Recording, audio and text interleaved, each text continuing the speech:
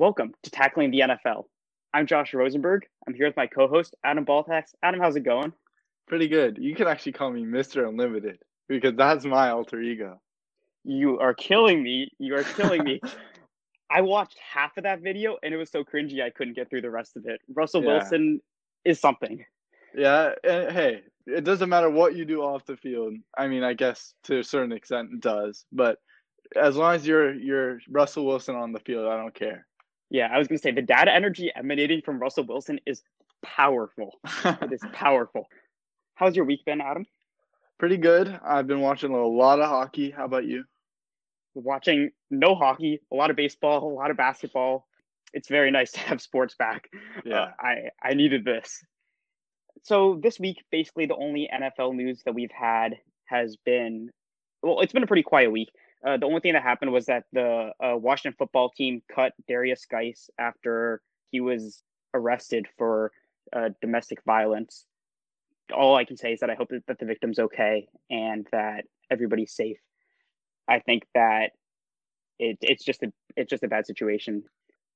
I have trouble giving the Washington football team too much credit for changing the culture or whatever for this situation, but they did do the right thing in this instance, and hopefully it'll carry forward. Yeah, and I was gonna speak on that. The Washington football team have been all over the headlines this offseason with some serious allegations. So this is the last thing they need on their plate right now. So I think getting rid of him was the best immediate action. Yep. Anyways, let's just keep moving forward. This week we are doing the NFC South, and because we didn't think that there was anything else in football that we really needed to talk about, we're just going to get right into it. This division has Adam's favorite team, the Atlanta Falcons. So why don't we just start right there? Adam, what do I need to know about the Falcons this season? Well, yeah. So the Falcons, they've been a pretty easily understood team the past couple of years. They're good on offense, not very good on defense. Last year they ranked top 8 in offensive yards, but their real struggles come on defense.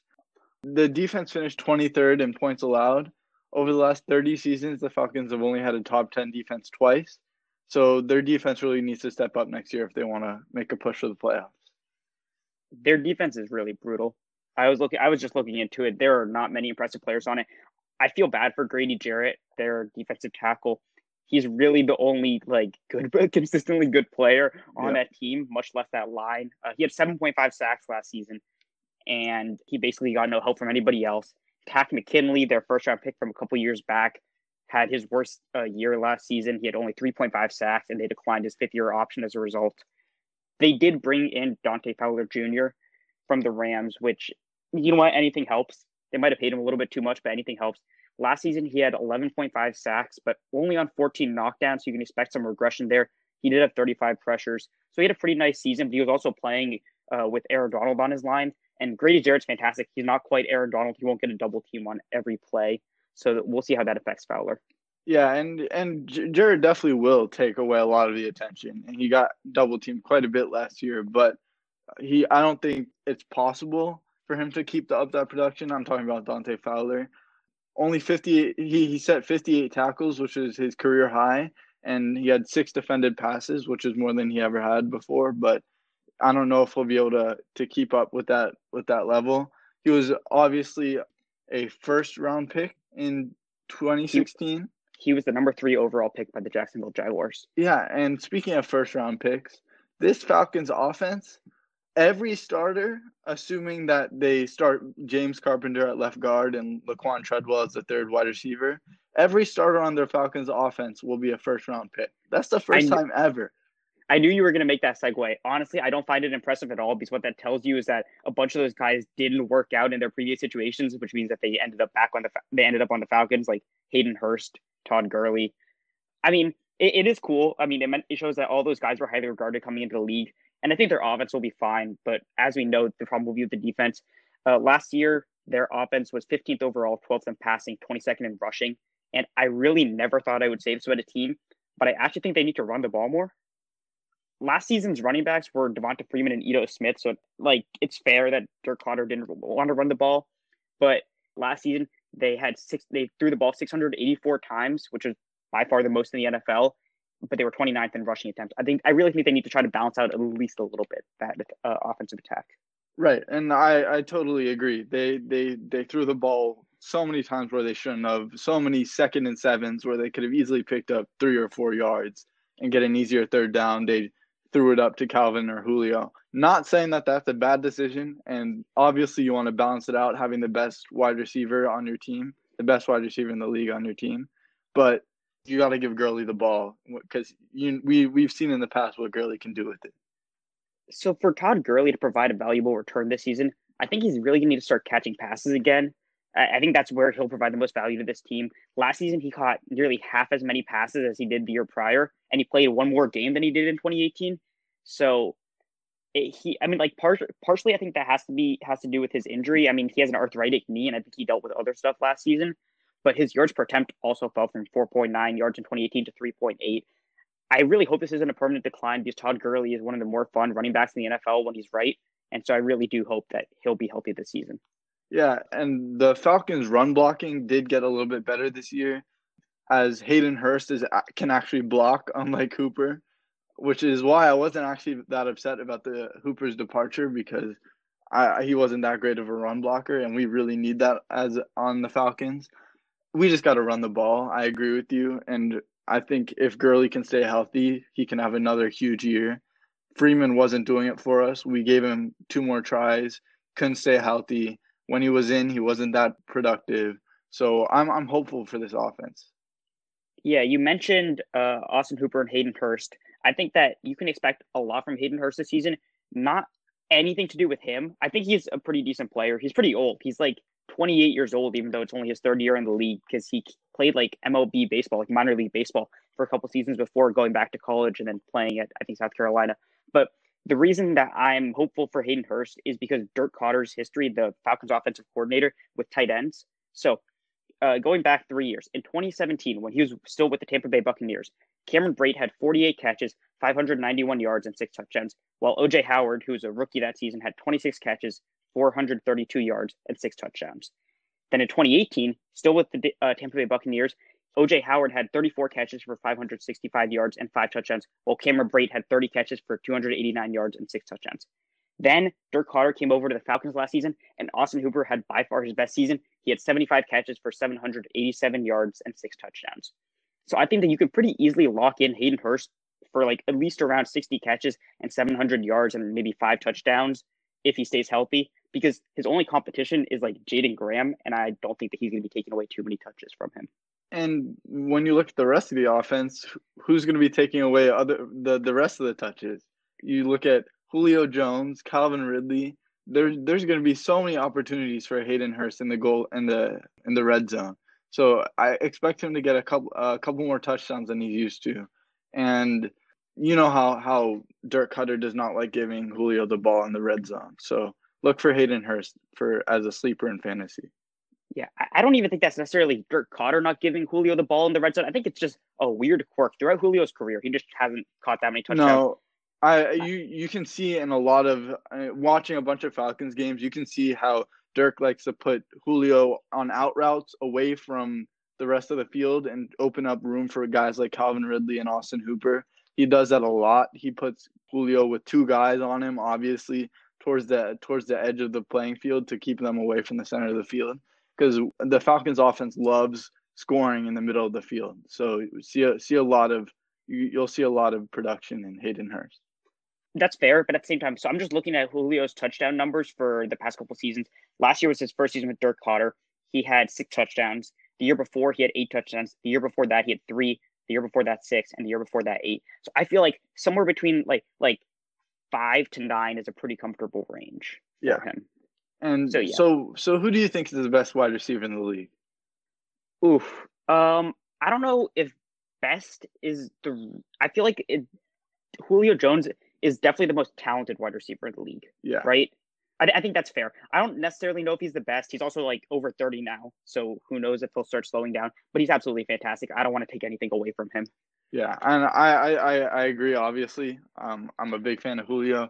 I think that Michael Thomas, Mr. Slants, is not quite as talented as Julio, but he's still a very good option, and that's what I think a lot of people who are having this argument on social media are confusing. people are treating it like it's one is good and one is not, but really they're both incredible. I just think Julio is a little bit more talented.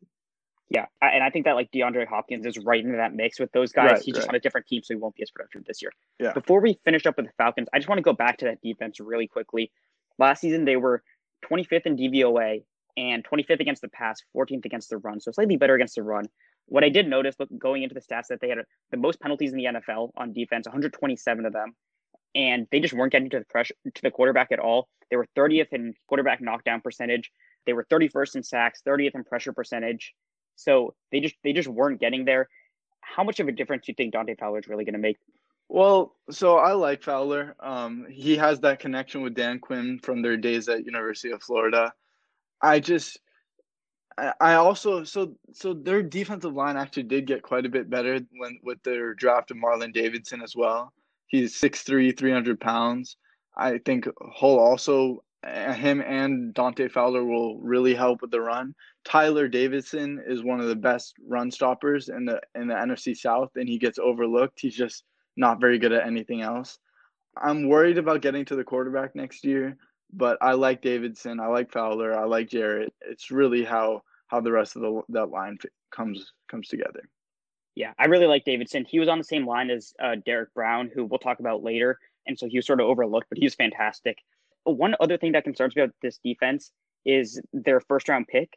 So the thing is that I think that personally, the way that you waste a pick in the NFL isn't by picking a bad player. Because the thing is that for all first round picks, just overall taken over the years, there's a 50-50 chance that any one of them busts. It's very hard to decide who's a good player and who's not. The way that you waste a pick and that you know that you're wasting a pick at the time of the pick is one, if you draft a player at a non premium position. So, for example, off ball linebacker. You saw that with Jordan Brooks in the Seahawks this season or this offseason. Secondly, drafting a player well above their projected draft slot, like Jordan Brooks and the Seattle Seahawks. I did not like that Jordan Brooks pick. Either way, what you saw was that the Falcons drafted AJ Terrell, 16th overall, which is well above where anybody expected him to be drafted. So I feel like they should have at least tried to trade back because they wanted to trade up for Chase Young. The Washington football team wasn't willing to trade away that pick, which, that's reasonable. Yeah. But then they stayed put and they drafted Terrell, and they probably could have traded back and still gotten Terrell. I'm pretty concerned about that, like that draft process. I agree. I hated the Terrell pick at the time. I'm a little bit better about it now, but I'm still a little upset about it. Look, I like AJ Terrell. He's not a bad player. To be drafted that early though is a big stretch. And I know the Falcons were looking to trade back. I've seen in interviews after the draft that that's what they were going for. It didn't seem like a lot of teams were biting. But I mean, he's not terrible. He's still a first round caliber player. I think they could have got him later, but hey, he'll fill that void that losing Desmond Trufant left us with. He's fast. He had a 4.42 40-yard dash. He's strong. He had 15 reps at the bench press. I don't know. I think that he'll be good in the first 10 yards past the line of scrimmage, but after that, I'm worried. Yeah, I had like a second round grade on him at best. I just watched him get burned way too many times by LSU's wide receivers in that championship game. And LSU has a fantastic set of wide receivers. I don't know. I didn't see it. Speaking of Terrell, I think that we should talk about that secondary briefly because I think that that's really like beyond even just the defensive line. I think that might even be the biggest problem with this defense, especially after they added Fowler. Yeah. Besides the offensive line, I think the secondary is the worst part of this team. I'm not looking forward to coming up against these other powerhouses in this division, like the Buccaneers and oh my God, I'm thinking about it now. It's going to be mayhem. Chris Godwin's going to be open every play. Yeah, I mean, Isaiah Oliver is projected to start across from AJ Terrell. So those two are projecting their starting quarterback. They're both terrible. Well, Oliver is terrible, and Terrell hasn't started a game in the NFL. So I would be very scared if I were a Falcons fan. I love our safeties, don't get me wrong, but it is not looking too good at cornerback for us. We got AJ Terrell. Oh my God, Kendall Sheffield. It's looking bad.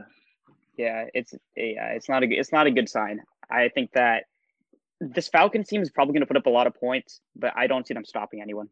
Yeah, and just to throw in one last thing about the offensive line. I think this Falcons offensive line has a lot of room to improve. If James Carpenter, Chris Lindstrom, and Caleb McGarry can stay healthy, it could be in the top half of the offensive lines in this league, but they're all injury prone, and we lost Wes Schweitzer. Who knows? It's really 50-50 with this line. Yeah, I think this is a top 5 offense if their 2 first round picks from last season, Chris Lindstrom and Caleb McGarry, are like at least league average or maybe a little bit better. If they're not, this offense could be just like pretty much right around where it was last season, which was middle of the pack, and this team is even worse than it was last season. Yeah. Before we move on from the Falcons, because I think that's just about it, we haven't mentioned the GOAT, the best player on their team, Younghoe Koo. Yeah, I was waiting for you to bring him up. Yeah, so Younghoe Koo is an absolute legend. One of the few Korean Americans in the NFL, so let's go. 2, he had 3 successful onside kicks in a single game. One of them was called back due to a penalty, but on Thanksgiving last season against the New Orleans Saints, a rivalry game, he completed 3 successful onside kicks to pull them back into the game, and they lost because the offense didn't get it done. But just an absolute legend. I think that game really sealed his spot. I think we should give a little bit of credit to Foyesade Oluokun because he had to go out there and recover all 3 kicks. But Younghoe Koo out of Georgia Southern is the future kicker. He's going to replace Matt Bryant as the highest point scorer in Falcons history. That's my prediction. Speaking of teams with great kickers, let's move on to the New Orleans Saints. So I had Will Lutz in fantasy last season, and he was ridiculously good. That entire team, like I'm talking about the kicker right now, but that entire team, just from top to bottom, at pretty much every single position is stacked. There aren't any holes. Yeah, the Saints are arguably the best team in the entirety of the NFC. I only say the NFC and not the NFL because the Chiefs are in the AFC, and I don't think they stack up quite that much, but this is a full and deep team. I'm not looking forward to playing them twice this year. Yeah, I honestly don't even know where to start. So I'm just going to start with Drew Brees because, he's been there for a million seasons. This is it for him. This is his last ride. So if nothing else, I hope you do get to see him for one more season. But I do have some questions about him. So the thing is that last season, he had the 4th worst average intended air yards in the NFL, which is essentially how far they threw the ball in the air on all of his throws. Interestingly, Teddy Bridgewater had the lowest average intended air yards, which I think reflects on the Saints offense that they were using, but also Teddy Bridgewater and Drew Brees' strengths. And so we'll see this with the Panthers. But of course, he is the most accurate quarterback in league history. He led the league in completion percentage for the 3rd year in a row. But I honestly wonder, is he the best quarterback on his team? This is a crazy question. But the thing is that I feel like if you put Jameis Winston in a system with Sean Payton, he could cook. I don't know. I'd like to see it. And the thing is that the best case scenario for the Saints happened last season where Brees got hurt for like 5 games. It wasn't anything serious that would affect him for the rest of the season, but he was hurt for 5 games. So he got to rest and recover and then be healthy for the playoffs and at full strength. So I think that they might be hoping that Jameis gets to start a couple games because they don't necessarily want him starting all 16 games because his body can't take that at this point in his career. Yeah, I just want to answer that question really quick. Yes, he is the best quarterback on this team. I love Jameis Winston. Drew Brees is the better quarterback. Who's better at fantasy is a different question because we all know how much Jameis Winston likes to throw the ball. 5,100 passing yards last year, 33 touchdowns. There's no other important stats to look at. He's just that talented. Oh, wait, he had 30 interceptions. That's the 7th highest all time. So, Jameis Winston just closes his eyes and throws the ball in the air. I think going behind. He did do that once. I think going behind Drew Brees will be extremely helpful for him, but he's nowhere near the level of talent that Drew Brees has. Okay, I can't find the stats that I had on Jameis, but the thing is that he did have 30 interceptions last year, but he also, he had 30 interceptions last season, but his previous most in his career was 18. I don't think he's going to be throwing 30 interceptions again. Anyways, that was mostly a hypothetical question. He is fantastic. I do wonder how much of how good Drew Brees is because of his offensive line and his coaching, which are both some of the best in the league. His offensive line, I would argue, is the 2nd best unit in the NFL, or even the best, depending on how you rate them versus the Colts. The main reason I have them as 2nd best instead of the best is because there's sort of uncertainty at both guard positions. But last season, they had the best adjusted line yards at 4.92 yards per carry, which is essentially a stat by Football Outsiders that determines how much responsibility the offensive line should get for running back success. And so their strength is at the tackles, because I think they have the best tackle pairing in the league. I'd say that's about right. The Colts stack up with them, but I not agree. not quite because the Colts are very good, but Ryan Ramczyk was the highest graded tackle in the NFL last season according to PFF. And Teron Armstead's pretty good too. Yep, they were both in the top 10 according to PFF. Ramczyk didn't even give up a sack during the regular season. And then meanwhile, they drafted Eric McCoy in the second round in last season, and he was the fourth best. I couldn't do the math. And then he was the fourth best center in the league as a rookie. So those spots are just locked up, and he'll probably even get better this season. I am concerned about guard. They drafted Cesar. Go ahead. Oh yeah, so I was about to say that I like the pick of Cesar Ruiz. I think he has a lot of upside. He's really good at run blocking. My bigger question's about Andrus Peat, the left guard, because he hasn't really developed into the player that New Orleans thought he would be after he was drafted in the first round of 2015. He hasn't really excelled in any stats in the past. How many seasons has he played? 5 now? Four or 5, I think. Yeah. He missed 6 games last year. I like the rest of the line. I'm not too sure about Peat. Yeah, you're stealing my talking points. Ruiz, the best, I think the description I saw most for him was bowling ball, which is great. He was the highest ranked interior lineman in the draft. And I think it's just a question of, he's going from college to the NFL, and that's, always a question mark. We don't know that much. I am concerned about Peat as well. He was just bad last season, and he got a $57 million contract. I don't understand that at all, because they had Larry Warford, who they cut this offseason to keep Andrus Peat. And last season, according to PFF, Warford was the 8th best guard in the league, while Peat was the 72nd best. Yeah. It's not even that much about age, because Peat is 26 years old, while Warford is 29. I don't understand. Well, I do think the rationale was about age, though, because for offensive linemen, 29 is like, it's past your prime, and Peat definitely has a lot of room to improve. I don't disagree with that, although I'd say 29 is right around in your prime. But the thing is that they're not really looking necessarily long-term, because all their moves have been win now, which makes a ton of sense because they have a Hall of Fame quarterback on the last year of his career. So I don't understand that. The rest of their moves have been pretty great. Let's just keep going down the offense, and then we'll get to the defense in a little bit. So okay. You talked about Michael Thomas with the Falcons. I don't know where I fall on the is Michael Thomas elite debate. I think it's a little bit crazy to say that a guy who had 149 catches, setting the NFL record for catches in a season, and 1,725 yards last season, is an elite. He is elite. So yeah, I will firmly say that. I don't necessarily think he's the best wide receiver in the NFL, but his biggest strength is that he just has glue sticks for hands. Yeah. What was his catch rate last year? 80.5. Yeah, his catch percentage was 80.5. He dropped 6 balls on 185 targets.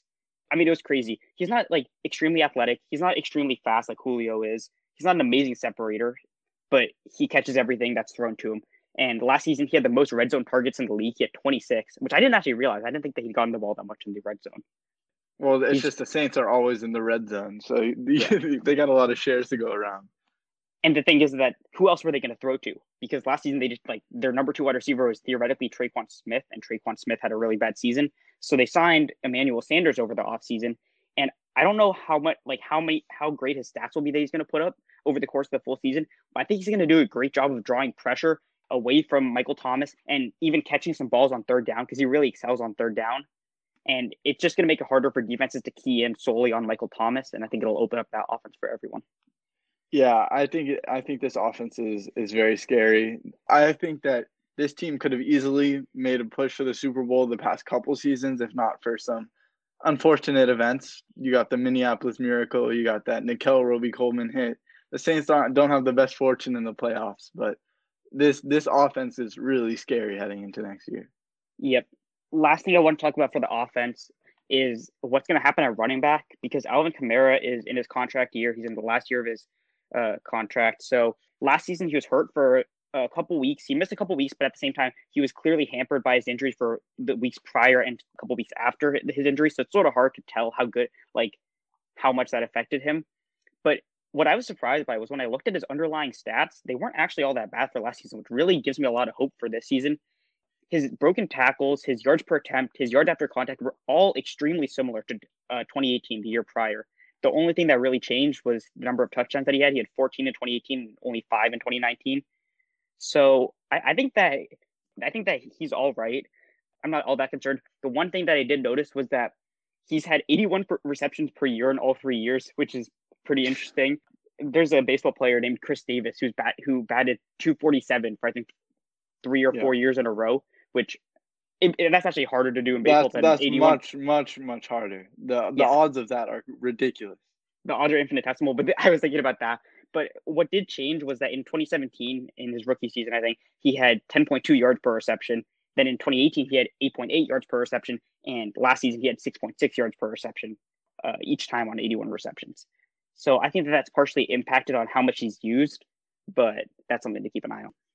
Yeah, I just think that the Saints offense is very solid. I think their defense is too. Like they moved on from Von Bell, Eli Apple, but really they didn't lose anyone too big. Like sure, Bell played well versus the run, but they picked up Zach Bond on defense. They picked up who else did they get? At the end of last season, they got Janoris Jenkins, which helped because Eli Apple had been inconsistent. I think this defense might have actually gotten better this past offseason. I know it's scary to think about, but so I can't see any holes. I don't see any. No, that's the thing. So last season they were 11th in defensive DVOA, 13th against the pass, 5th against the run. They had 51 sacks, which is the third most in the league. They got pressure on 26% of dropbacks, which is the fifth best in the NFL, and they had the third least penalized defense in the NFL. So basically, they just didn't make mistakes, and I see room for improvement, which is crazy. The easiest way to look for that is in Marcus Davenport, who was their first-round pick 2 seasons ago, who they traded a first-round pick. They traded 2 first-round picks to get him, essentially, because they moved up in the first round. And I'm actually pretty bullish on him. He created a pressure on 10.6% of his snaps last season, according to Chris Trapasso from CBS, which was actually twice as good as TJ Watt in 2018, which was the year before TJ Watt's breakout. If he breaks out, he's going to draw attention away from Cam Jordan, similar to how, Emmanuel Sanders will do with Michael Thomas. And that's just going to help both them because Cam Jordan was double teamed on 24% of his pass rushes, according to Seth Walder of ESPN last season. If they can relieve that pressure on him, and he still managed to put up 15.5 sacks and 49 pressures. He's just a monster. But I think that defense could just be so much better. Yeah, and we saw how Cameron Jordan kind of got a little bit neutralized last year towards the end when they started double and sometimes even triple teaming him. But Marcus Davenport taking any of that pressure off Cam could really see big improvements on this defensive line that's already stacked with Malcolm Brown and Sheldon Rankins. That's going to be a scary defensive line to block against. Seth Galina from PFF found that the Saints drew pressure on 50% of their blitzes, which was the highest percentage in the league. Do you want to guess which team was the worst on drawing pressure on their blitzes? No, I don't feel like guessing, Josh. Okay, well, it was the Falcons. I know, Josh. I know. They got pressure on only 30% of their blitzes. Yeah. Anyways, that defensive line is going to be a problem for teams. Meanwhile, one of the most underrated defensive players in the NFL is Demario Davis. He was the highest graded linebacker in the league last season, according to PFF. He was ridiculously good in coverage. He was targeted 72 times and only allowed 6.4 yards per completion. I want to give him his due. He was a first-team All-Pro, but he isn't really known outside of league circles. I just think that he's ridiculously good. Yeah, Demario Davis has over 100 tackles in 5 of his 8 years in the NFL, while never missing a game in his career. Over the past 3 seasons, he's had the most success versus the run, but he also had 14 sacks. He improved a lot in 2019 and expect him to improve even more. And now he'll be lining up with Zach Bond, I assume, who will replace Alex Anzalone. I don't know. And that pair of linebackers is going to be scary. Yep. And then it just gets better in the secondary because they have Marshawn Lattimore, who's a superstar, even though he didn't have a great year last season because his play was sort of poor at the beginning of the season and he just got better as it went on. Meanwhile, they managed to get even better during last year's draft because they drafted Chauncey Gardner-Johnson with a 4th-round pick, and he's already one of the best slot corners in the league. And as I mentioned earlier, they have Janoris Jenkins on the other side, who they got for cheap after the Giants cut him. And then their safeties are some of the best in the league. It's unfair. You mentioned the Minneapolis Miracle. The unfortunate sap on the other side of that was Marcus Williams, who was a rookie at the time, but He's one of the best free safeties in the NFL. He was the fourth highest graded safety by PFF. And then they signed Malcolm Jenkins in the offseason, who he's not quite the same guy who he was before, which is fine, but he's so smart and he has a veteran savvy to still be productive. Last season, he took 207 snaps at free safety and 266 at slot corner. But because the Saints have both those positions covered, I just assume he's going to get to play a lot more in the box, and I think he's going to be really good there. Yeah, so you mentioned Gardner Johnson. I actually see him here on the depth chart as a strong safety. So I think he might actually be playing safety this year. No. I see that on the depth chart. They don't have a nickelback listed. He's going to play slot corner. That's where he played pretty much all of last season. Just checking. Yep. Yeah, this defense is top to bottom, just stacked. They've got depth. Like they've got guys like Trey Hendrickson and Malcolm Brown who aren't even expected to start, but were both pretty good last season. They brought in a couple of veteran linebackers to possibly fill in case Zach Bond isn't ready to take that spot opposite Demario Davis. Yeah, this defense, this entire team is so ridiculously good that it's concerning. Yeah, well, they've had such a good team the past couple of years too. It's really just how they perform in the playoffs because we know they'll get there. It's just it'll be interesting to see what happens. I completely agree. I don't think there's that much that needs to be said. They've got a lot of veterans, so you don't know like how injuries might affect them or whether they'll slow down as the season goes on.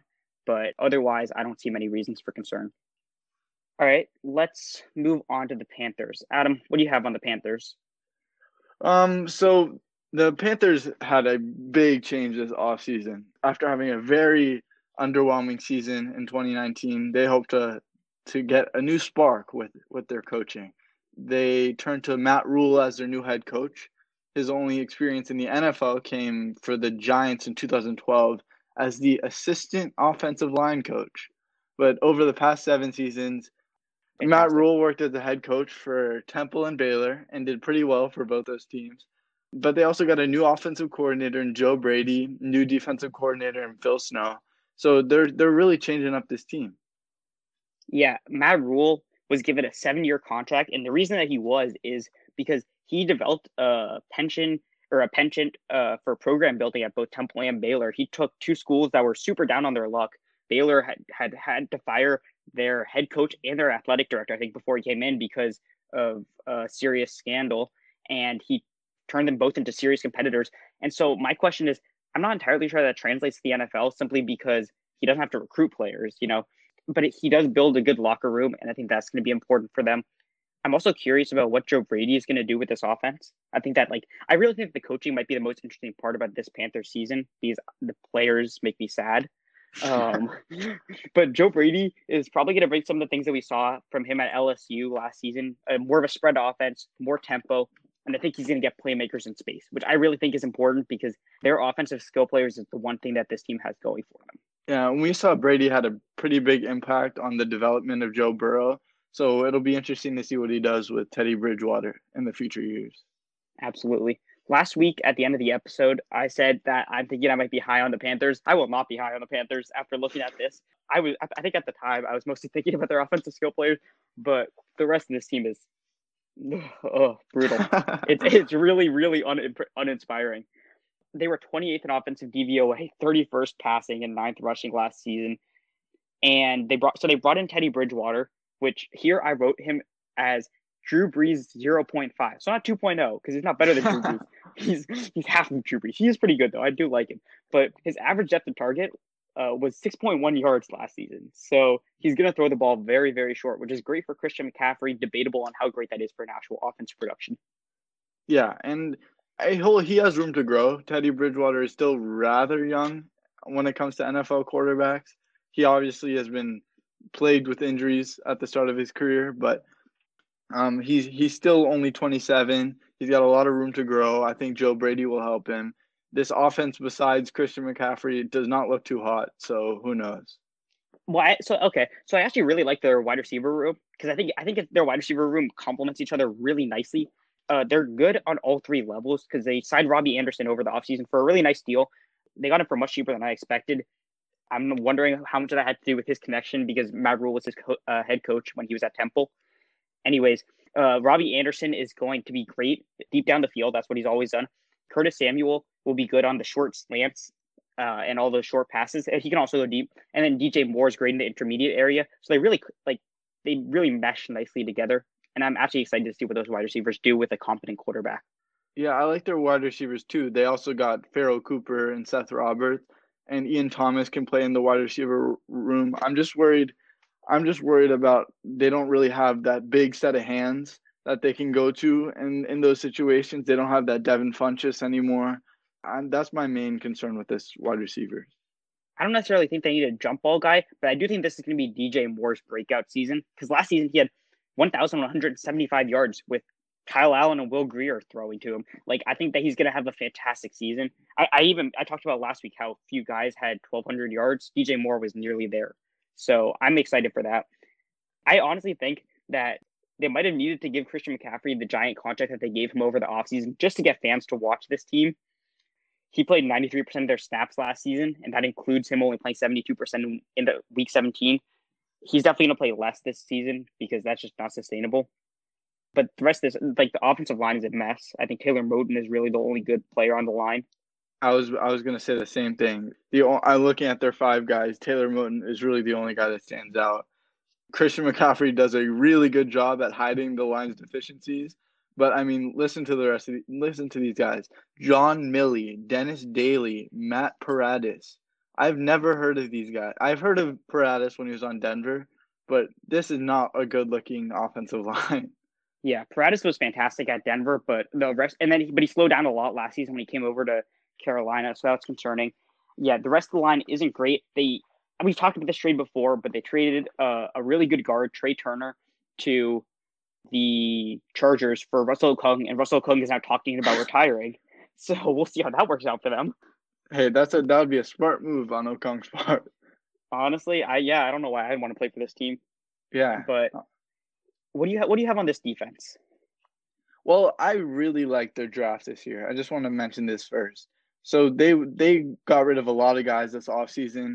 Cornerback James Bradbury, defensive tackle Gerald McCoy. I'll just start reading off some of these guys. Eric Reed, Mario Anderson, Bruce Irvin, Dontari Poe, Vernon Butler. They lost a ton of guys on defense this offseason. And I think they did actually a pretty good job refilling their defense with youth in this draft. Derek Brown, Yetur Gross-Matos, Jeremy Chin, Troy Pride. I thought all four of those were terrific picks. And I'm excited to see this defense in 5 years, but for now it's pretty disgusting. Yeah, so every single pick that they used in this draft was on a defensive player. I don't know the last time that happened. That's pretty interesting. And they had a lot of picks. They just used them all on defensive players. You mentioned that James Bradbury left. He was a pretty good cornerback for them. He was fantastic against I think Mike Evans and mediocre against everybody else. But I'm actually a little concerned that Eric Reed is still unsigned. He's apparently still a free agent, which means that we've already talked about Colin Kaepernick being blackballed out of the league. Eric Reed is also getting blackballed out of the league. He was the first player to kneel with Colin Kaepernick, and he's been very vocal about his beliefs. And I do think that this is affecting him because he was fantastic last season. There's no reason he shouldn't be signed. Anyways, moving on. Last season they were 25th in DVOA. I think that Derek Brown is going to help them because they were the worst team against the run last season. So he'll stuff the inside of that line. But I think that the only real NFL starters on this defense are Trey Boston, Kawan Short, and Shaq Thompson. Everybody else is just a question mark. Yeah, I think that's pretty accurate. I don't see anyone else on this defense that strikes me as starter potential. We've seen Eli Apple in the past do decently, but definitely not very good. Yeah. Brian Burns is very impressed me last year, but this is a weird looking team. You touched on Burns. I wasn't sure whether I should mark him as an NFL starter just since he only has one season of, impact. He actually was fantastic last season. He was their first round pick. He only played 43% of the defensive snaps, which is why I'm really excited to see what he does this season when he gets to play more. But on 43% of the snaps, he has 7.5 sacks and 14 knockdowns. He was really good. And he was injured for a couple games, I think. So I am looking forward to seeing him. The rest of this team is not anything I really want to expose myself to. Yeah, there's not much else to say. I'm excited about Gross-Matos and Chin and Pride, but their defense is in shambles. It's bad. Yep, I would agree. They got a bunch of really athletic guys because Derek Brown is extremely athletic, not quite as polished in technique just since he's never had to be. Same with Gross-Matos. He's a long, lanky, athletic guy. And so they're just hoping that those guys will pan out, which I think is a Yeah, decent strategy. and Troy Pride is speed, and that's I really like I really like Troy Pride. He dominated the Senior Bowl. He was really good. So yeah, I'm curious to see how good he is. Yeah. Okay, let's move on. You want to Okay, hit the Bucs? yeah, sure. So the last team in the NFC South are the Tampa Bay Buccaneers. Obviously, talking about Tampa, there's one guy that we need to talk about who's going to have a huge impact in 2020. Coming from the AFC East, former Super Bowl champion, Mr. TB, Todd Bowles. After failing as the Jets head coach, Todd Bowles landed the defensive coordinator job for the Bucs in 2019. I'm really excited to see what this defense brings with Todd Bowles under the helm. He's really the most important TB on this team. Actually, I would agree. I like, in complete honesty, I actually agree. I think that they're going to be the breakout defense of 2020, the same way the 49ers were in 2019, but actually differently, because they were really good last season. They were fifth in defensive DVOA last season, and nobody really realized it because they had a bad start, and then they were incredibly good over the second half. What you really saw was that they allowed teams to score on 40% of their drives, and that was mainly because Jameis Winston threw so many interceptions and turnovers that they had terrible field position all the time. But otherwise, they allowed the fewest yards per carry in the league. They created the fifth most turnovers, and the only reason that didn't help them was because the offense gave up 41 turnovers to the 28 that they created. Yeah, the Buccaneers run stopping was incredible last year. They climbed back to first in the NFL defending the run, only allowing 1,181 yards, while only allowing 11 touchdowns and 4 runs over 20 yards. Ball carriers gained 3.3 yards per rush with 22.6 attempts per game. These are not good numbers. Like this says a lot about this Tampa defensive line. Although they did drift back to 30th in passing yards allowed, which is not ideal, but their defensive line was impressive to say the least last year. The reason for that defensive line being so good against the run was because Vita Vea, their first round pick from I think 2 years ago, just finally had his breakout year. He was fantastic out of Washington. He just swallowed up rushers. He's super athletic, and he actually showed a little bit more pass rushing potential than I expected. And he scored a touchdown last season, which was fun. He caught a touchdown, I think, against the Falcons. But actually, I recommend that all of you go and look up Vita Vea's high school highlight tape because he has a running back highlight tape, and it's hilarious. Well, yeah, it's pretty clear that when you got a 300-pound dude on your high school team, you're gonna give him the ball at every chance you can. Yeah, he's fast. Anyways, moving along that defensive line, Shaq Barrett was one of the big breakout performers of the 2019 season. He turned in 19.5 sacks on 35 knockdowns, which means that season wasn't necessarily that out of the ordinary, like Vic Beasley's breakout season with the Falcons a couple years back, because Vic Beasley had a very few knockdowns and a ton of sacks. He actually probably earned most of those sacks. You can still expect some regression. I think that this breakout is mostly legit. Yeah, I agree. I think he was super underrated last year. 19.5 sacks is not something to look over. And he's actually been pretty solid in the run defense. People give Vita Vea a lot of the credit, and William Golston, and I'm not going to try, Ndamukong Suh, a lot of the credit for their defensive line and their run stopping. But he was actually very good in the run stop. Yeah, no, I think that this defense is going to be, I mean, if you're looking for a fantasy defense that other people won't pick super early, absolutely go for the Tampa Bay Buccaneers. They're going to be really good. On other parts of the defense, Lavonte David might be the most underrated linebacker of the decade. He was drafted in 2012, which is the same year as Luke Kuechly and Bobby Wagner, which is part of why he hasn't gotten as much acclaim because he's been overshadowed by them. But he has more solo tackles, tackles for loss, sacks, forced fumbles, and forced takeaways than either of them. Meanwhile, Lavonte David only has 1 Pro Bowl and 1 All-Pro bid, while Luke Kuechly has 7 Pro Bowls and 5 All-Pros, and Bobby Wagner has 6 Pro Bowls and 5 All-Pro bids. That doesn't make any sense. Yeah, I think that when people look at linebackers, they focus too much on pressuring the quarterback. They don't realize how important Lavonte David has been in tackles. He has over 100 tackles in 7 of his 8 years in the NFL, including the last 3 seasons. So he's not regressing at all. He's getting better if you look at his stats. In 2019, he played well versus the run, but also he played well in the passing and the coverage. he's just overall one of the better at linebackers in the league, and not enough people look at him. Yeah, last season he had the best coverage rate among linebackers according to PFF. So he was simply fantastic. The other linebacker position, they drafted Devin White fifth overall last season, and he showed flashes, but he wasn't consistent. So they're definitely hoping that he'll take a step forward this season. Yeah, a lot of people are high on Devin White after last year, but he just had a couple of good highlights. He wasn't very consistent last year. Meanwhile, their secondary has three more early picks. They've invested quite a few early picks on their defense in recent years. Jamel Dean was drafted in the third round last season. Sean Murphy-Bunting was drafted in the second round last season. And then Carlton Davis was drafted in the second round 2 years ago. They all put up a good season last year, so they were all in PFF's top 50 cornerbacks, which is a good sign. It's not super clear where they're each going to play, like who's going to play in the slot and which ones will be the outside corners, but I think that they're probably likely to have hit on at least two of those three. So that's good news. Yeah, and also their safeties got a lot better this offseason as they added Antoine Winfield.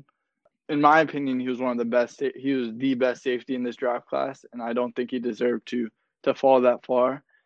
He'll offer a huge upside in coverage while being even better on run support. This run defense on Tampa Bay is going to be stifling. No one is going to be able to run against this team. Everyone on this defense is incredible at run defense. Yeah, I know how much you love Antoine Winfield. I hope he'll be good. He's undersized. We talked about this, I think, a couple weeks ago. And so that's the main concern. I do like him, though. My biggest problem with this Tampa Bay Buccaneers defense is that they cut MJ Stewart, who's a second round cornerback, I think, from 2 years ago. He was going into his third season. It has nothing to do with his performance. He was terrible for them. He wasn't actually any good. But he came out of Arlington, Virginia. He is one of the best football players that Arlington, Virginia has had in recent years, and our hometown needs representation, and we just lost that by cutting him. Hey, he's only 24. He still has a future in the NFL. I think he's on the Browns though now. Is he? Okay, they cut him when I started doing my notes for this. They cut him in this past week. Yeah, Yorktown High School alumni MJ Stewart. Yep. I mean, I hate Yorktown, but I do like Arlington. Anyways, okay. Let's move on to the offense. We need to talk about the other TB on this team, Tom Brady. What do you think about him on the Buccaneers this season, Adam? Yeah, in reality, probably the bigger news coming into Tampa Bay this year was Tom Brady. He's coming to Tampa to try and get the Bucs back to the playoffs for the first time since 2007 or something ridiculous. Okay, this might come as an unpopular opinion, and I'm saying this 100% knowing that I'm going to regret it, but I think Tom Brady is done. I mean, he's 43 years old. How much longer can he go? And although he wasn't a bad quarterback last year, he definitely started to regress. It was visible in the pocket movement and his accuracy that he's not the same Brady that he used to be. He averaged his lowest yards per attempt since 2002. The last full season in which he threw 24 touchdowns was 2006. His passer rating has declined in each of the last 3 seasons. Sure, his supporting cast is a lot better now with Mike Evans, Chris Godwin, and he still has Gronk. But I think we've seen all that Brady has to offer. Interesting. I don't think that he's done. I mean, I don't think anybody's arguing that he's the same quarterback he was before. I don't think he's done. I don't think that he's the same quarterback. I think he's at this point like a middle of the pack quarterback. I don't think he's that much worse than middle of the pack. But he has such great weapons, as you mentioned, and he hasn't had them in years that I think that this offense will still be really good.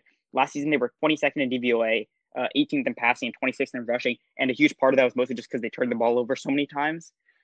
I do think that we can expect a slow start from Tom Brady because he and Bruce Arians are going to need to adjust to each other, and they won't have a training camp to do so. So I don't think that they're going to get off to a super hot start, but I do think that they're going to get better as the season goes on. Yeah, I'm a little bit worried about his left tackle though. Donovan Smith, his blindside tackle, is a liability in run blocking, and I don't know if he'll be able to hold up against the Saints and the Panthers' defensive rushes. But I could see this offensive line, besides Donovan Smith and maybe Alex Kappa, being pretty good. Ali Marpet, Ryan Jensen, and Tristan Wirfs are all solid pieces. And I think they'll all improve now that Jameis Winston, who is gone because he sometimes can take a little while to get the ball out.